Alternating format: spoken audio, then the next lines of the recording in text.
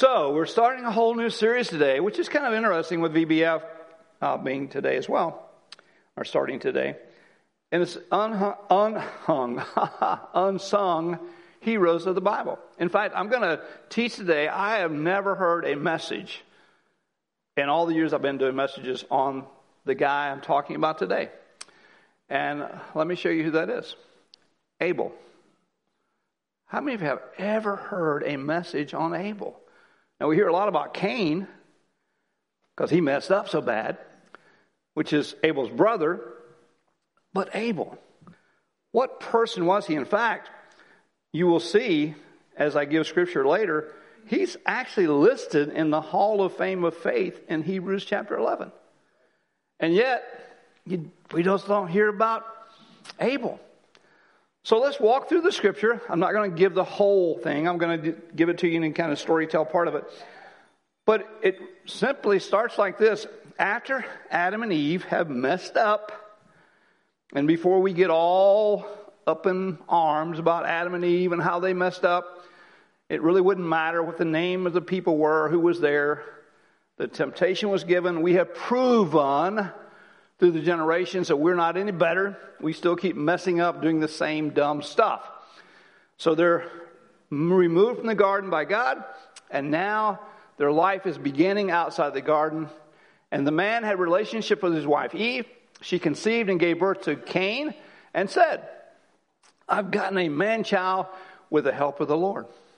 Okay, a new beginning. We messed up, but we're getting started. Not so bad. And it gets better. And again, she gave birth to his brother Abel. And Abel was a keeper of the flocks, but Cain was a tiller of the ground. Again, new life, new start. Things are going good. Got one boy, now I got a second boy. Maybe, just maybe, we can redeem some of the mess we created back there. So it came about in the course of time that Cain brought an offering to the Lord of fruit of the ground, and Abel, on his part, also brought of the firstlings of his flock and their fat portions. Still looking pretty good. Mom and Dad must be doing something right. They're teaching the kids to worship. How many of you, just a side note, have taught or are teaching your children how to worship? How do you think they're going to figure that out? It's us. We are the examples. We're the ones who not only tell them about it, but we show them how to do it. So something's happening in this family that is about worship. And each son now brings something, a portion of what he has, to the Lord as his worship.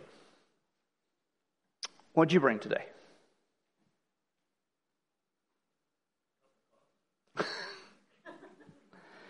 And that's why we keep Gary on a short leash. Who is my friend, by the way. Ask yourself, what did I bring today? We're here for a worship service. We've just had some music, which was wonderful. But what is it that I am bringing to my God for worship? A heart that's ready to learn more. That's an excellent answer.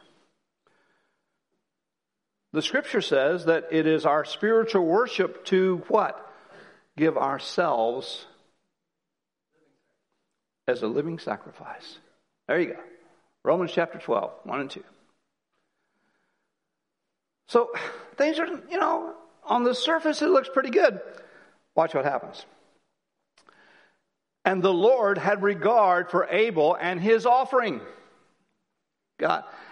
By the way, have you ever thought about this? I have so many times I've can't even remember, but wonder why God leaves out some of the details. Like, how was it that God was able to speak to Abel? Was he there with him? Was it through the Spirit? I don't know. Sometimes I'm reading, I think, man, there's a whole lot of details left out here. But God says to Abel, well done. Good job. Kudos.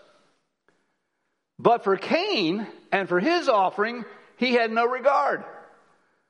So now you got to say, okay, either Cain messed up in bringing his offering, or God's just a snob. Is God a snob? Okay, so we got to go back to Cain. So Cain, look at, it says, so Cain became very angry and his countenance fell.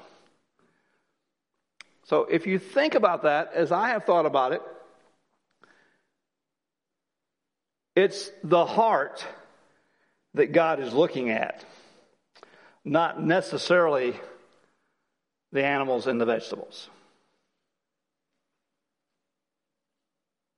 So let's do a little check. How's my heart today?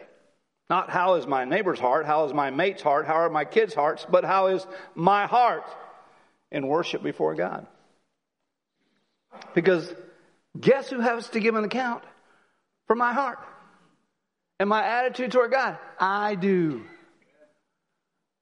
And so do each of us. And we're going to talk more about that as we go through the day. He's ticked. You accepted his, not mine. Not a happy camper. And the Lord said to Cain, why are you angry? Have you ever noticed how God, if you spend time with God, I hope you have. If you haven't, let me encourage you to learn to do that through prayer, through the word, through a ministry of others. And the Lord said to Cain, why are you angry? Why has your countenance fallen? If you do well, if you do well, will not your countenance be lifted up, and will you not, I don't know why I'm reading this, and if you do not do well, sin is crouching at the door, and it desires is for you, but you must master it. What a choice. What a choice. It's right there, Cain. It's right there. All you have to do is make the right choice. And the choice isn't necessarily animal or vegetable. The choice is your heart really for me, or is it more about you? Because the reason he got angry, at least in my estimation, was because God wouldn't succumb to his way of doing things. Boy, that's never happened before, has it? Or since, I should say. How many times do we get upset because things aren't going our way? I mean, come on, it's my way. It's got to be the right way because it's my way. And our world that we're living in, which is a world system that has continued to corrupt even from this day of Cain and Abel,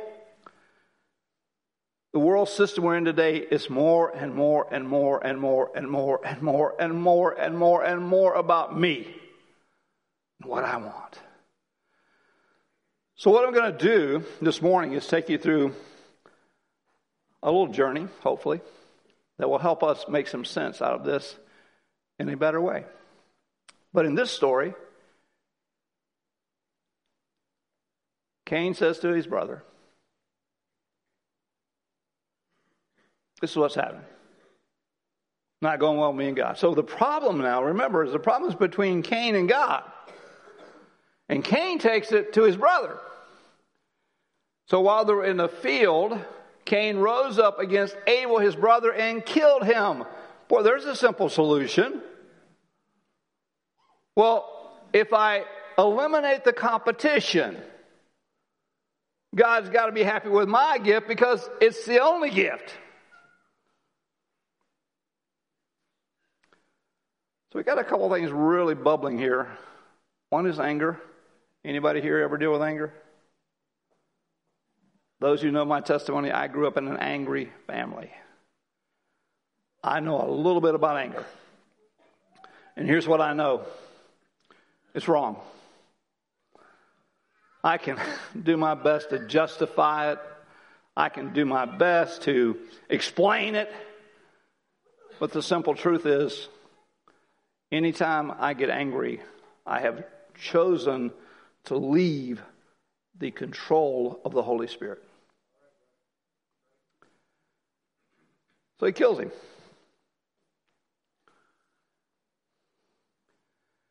This is in Hebrews 11. I mentioned it earlier. Verse 4. By faith, Abel offered to God a better sacrifice than Cain, through which he obtained the testimony that he was a righteous man, God testifying about his gifts, and through faith, though he was dead, he still speaks. Now,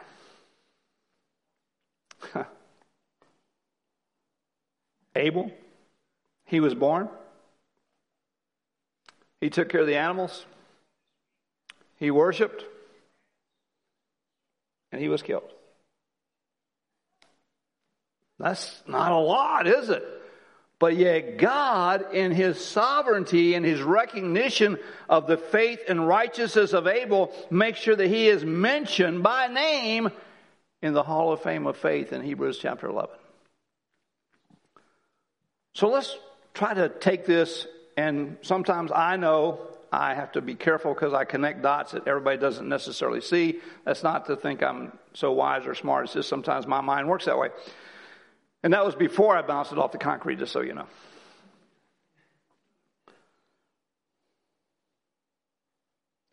So the anger is there, and the jealousy is there.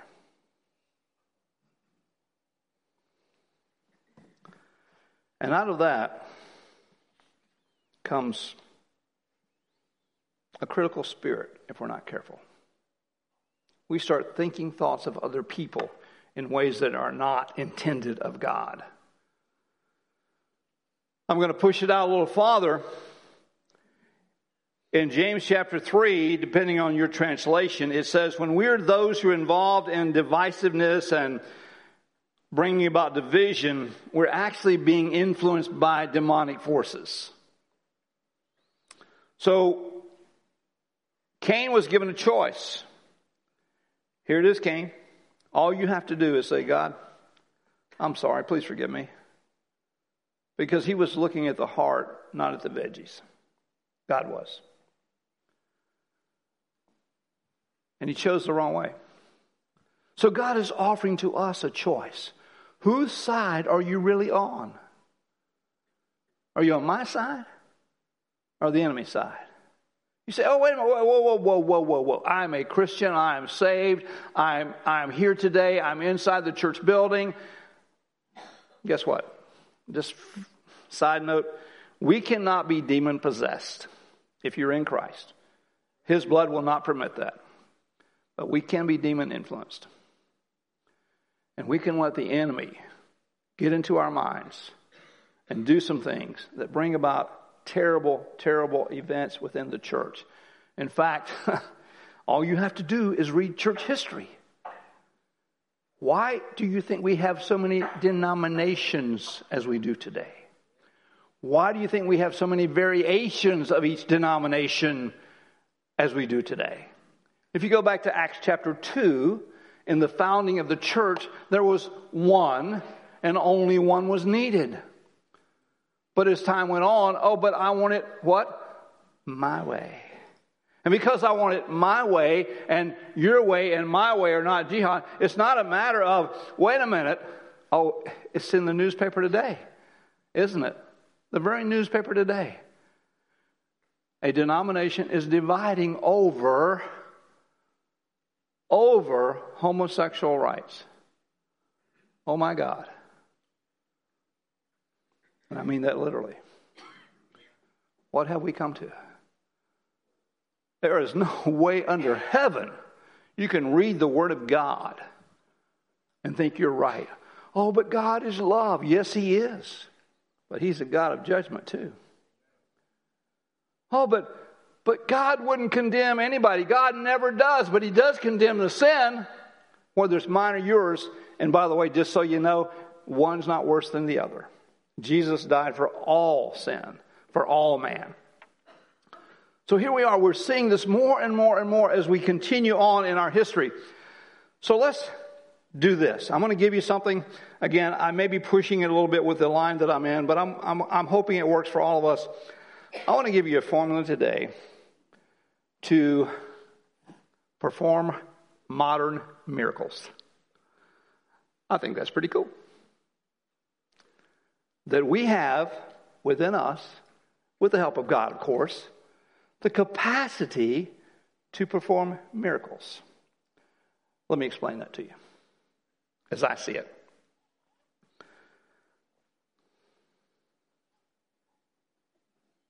Somebody says something or does something to you. And guess what? That happens all the time. It's not like it's novel. Somebody says something or does something to you. I'm going to get in trouble here, but I'm okay with this one. Oh, sheesh. It hurt my feelings.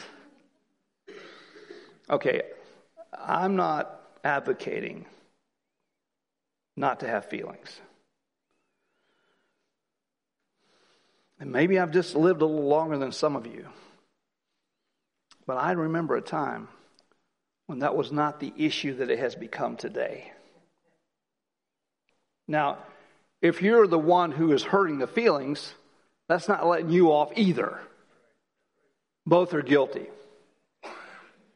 But we're living in a world system now. It's about my feelings.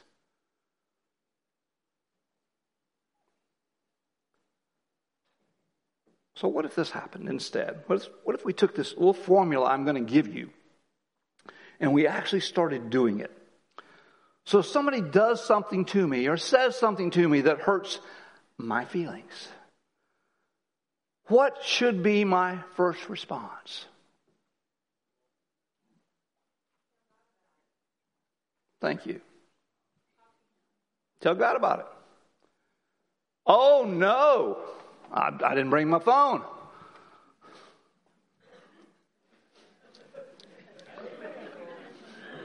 To all my contacts.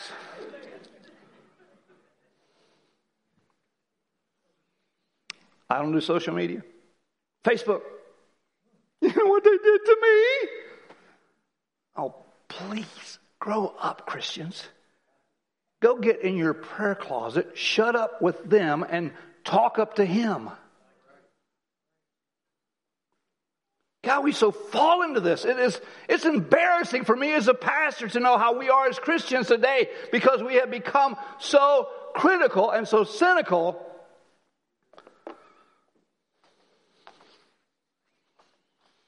You know, I like my dead guys. And one of my favorite dead guys is Oswald Chambers. This was his devotion on June the 17th. Beware of criticizing others. Judge not, that you be not judged. Matthew 7:1. Jesus' instructions with regard to judging others is very simply put. Don't. Was that clear? Was it too muddled? You didn't get it? Jesus in Matthew chapter 7 verse 1 says, don't judge others. Wonder what that means? If you translate it, that means don't.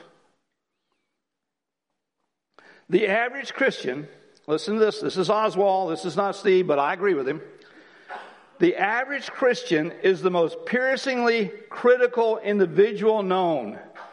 Criticism is one of the ordinary activities of people. Everybody's got an opinion. Everybody thinks they have the right to express it. And now we have more ways of doing that than ever before in history. But in the spiritual realm, nothing is accomplished by it. The effect of criticism is the dividing up of the strengths of the one being criticized. The Holy Spirit, listen carefully, please get this. You can get Oswald Chambers online, My Utmost for His Highest. This is June the 17th devotion. The Holy Spirit is the only one, listen, the Holy Spirit is the only one in the proper position to criticize.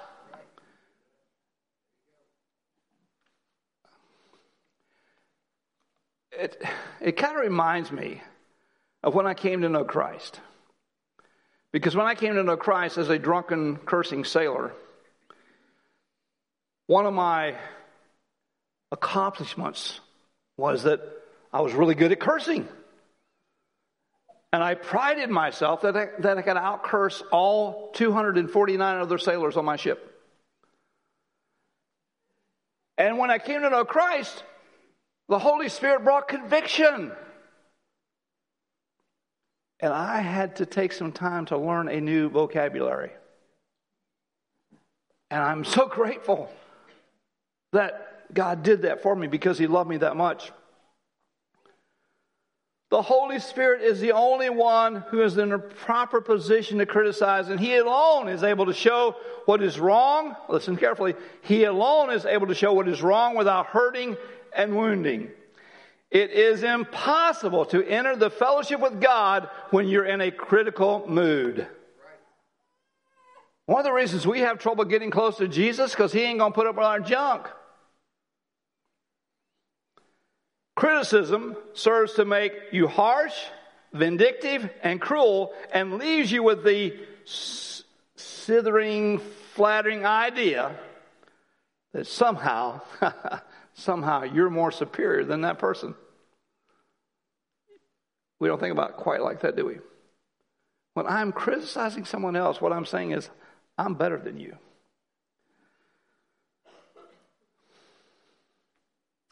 There's no escaping the penetrating search of my life by Jesus.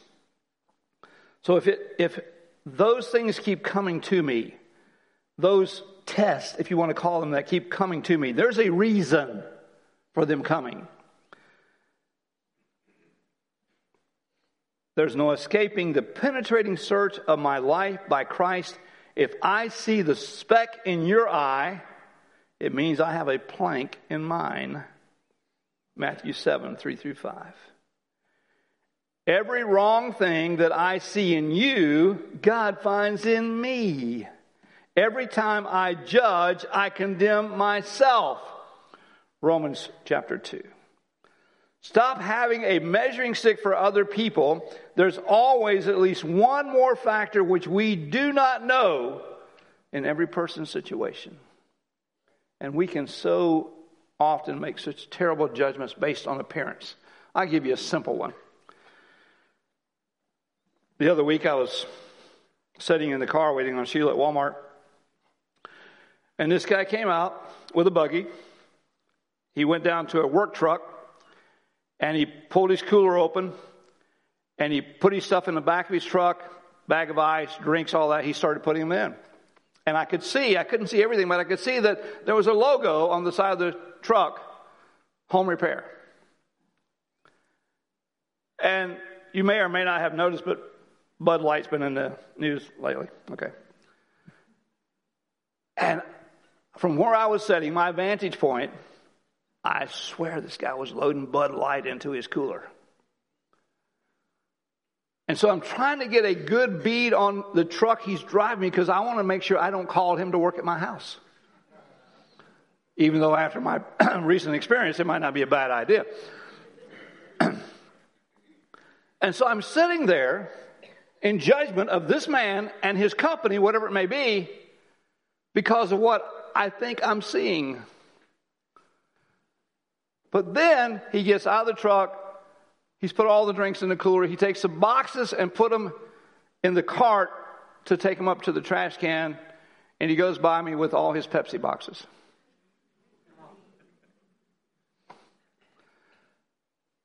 We don't get it all.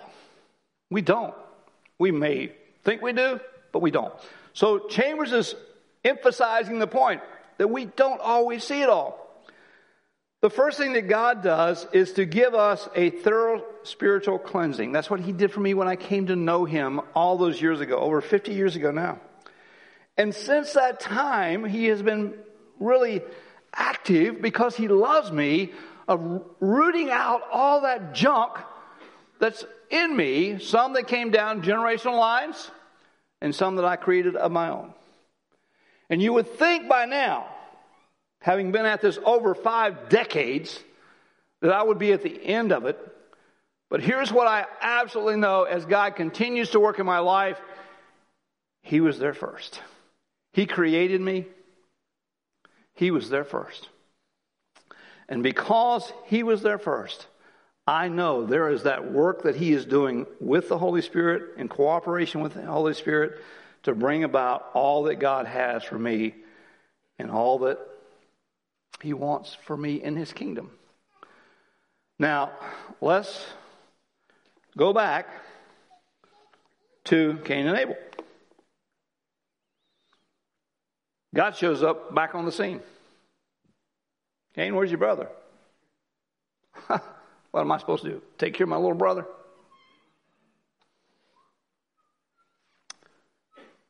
God says, his blood cries out to me from the ground.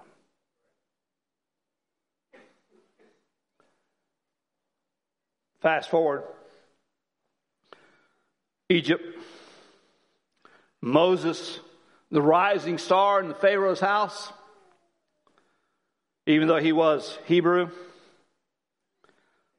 Somehow through his mother's teaching or the Spirit of God, he realized who he was and he decided, oh, I am the Redeemer that God wants. So he goes out and he sees a fight between an Egyptian and a Hebrew and he kills the Egyptian and buries him in the sand. I'm not sure if he thought he was going to get rid of them all at one time or all, one at a time, but I've never been in the desert, but I think the wind blows there some, and apparently that's what happened, and the body was discovered. Why am I saying that? Because all the junk we've been doing, we think we've been hiding, we haven't. Because you see, we have this loving God who loves us, and every one of us who knows Christ will have to stand before the judgment seat of Christ and give an account of all that we've done. In 2 Corinthians 5, 9 through 11, here's what it says. Therefore, we also have as our ambition, whether at home or absent, to be pleasing to him. For we must all, are you hearing, Jesus? Guess what? You're included in this. For we must all appear before the judgment seat of Christ, so that everyone may be recompensed for the deeds in his body according to what he has done, whether good or bad. I want the scales tipping in my favor. And it's not salvation by works. That's not what this is about. It's not it at all. It is the fact that because of Christ and me and the relationship, the intimacy that I have with him, all of that I do will be done because of I love him. Verse 14, same chapter. For the love of Christ controls us, having concluded this, that one died for all, therefore all have died. Verse 15, and he died for all so that they who live might no longer live for themselves. Oh, that's back to all that feeling junk, ain't it? But for him who died and rose again on their behalf.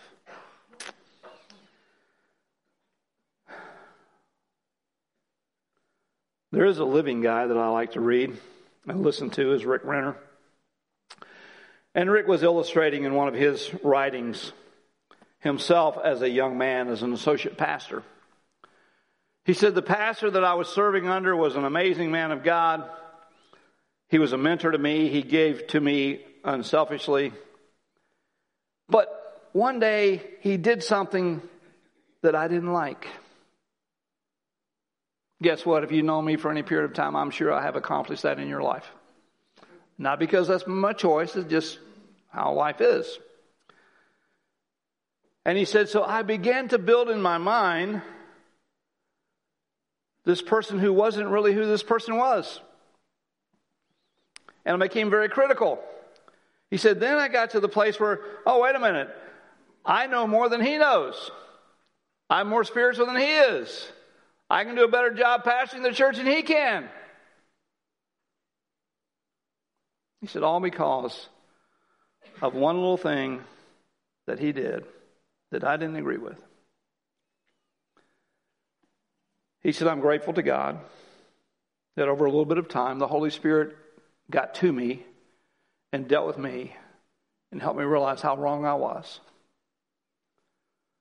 And he said, now, many, many years later, this man is still my friend, still my mentor, and still someone I look up to. It happens.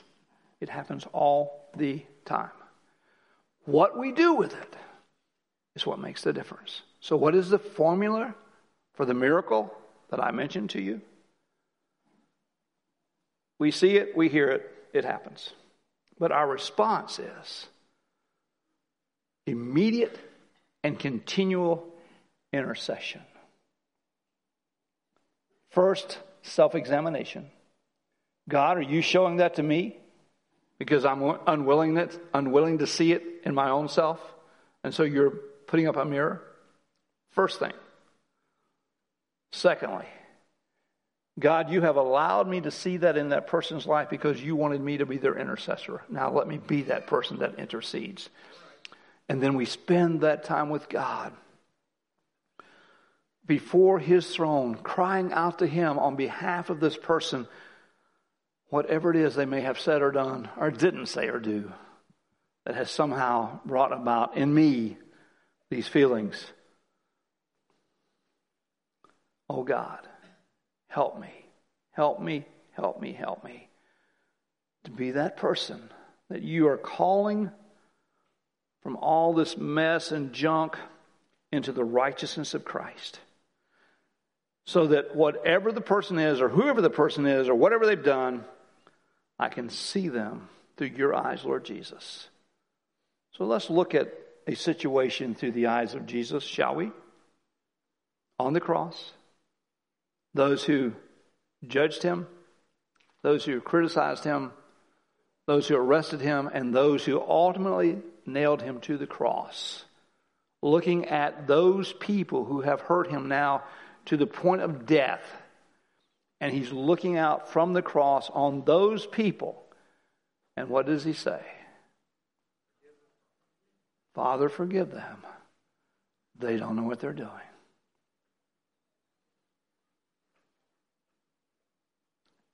Can that not be us? Do we know all that happened there? We know that a few days later, 50 days, Pentecost, the Holy Spirit shows up. Thousands are birthed into the kingdom. They continue to be birthed into the kingdom because those who are there are continuing the apostles' doctrine and prayer and fellowship and breaking of bread. And then as persecution continues, they're scattered throughout the world, and they literally turn the world upside down for Jesus. The assignment hasn't changed. The help hasn't changed.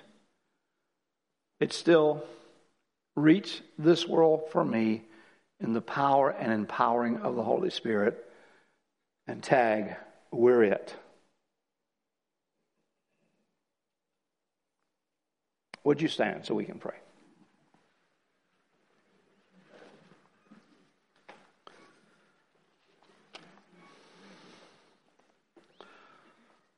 Lord, you know what you want to do in every one of our lives. You know how you want to use us in your kingdom.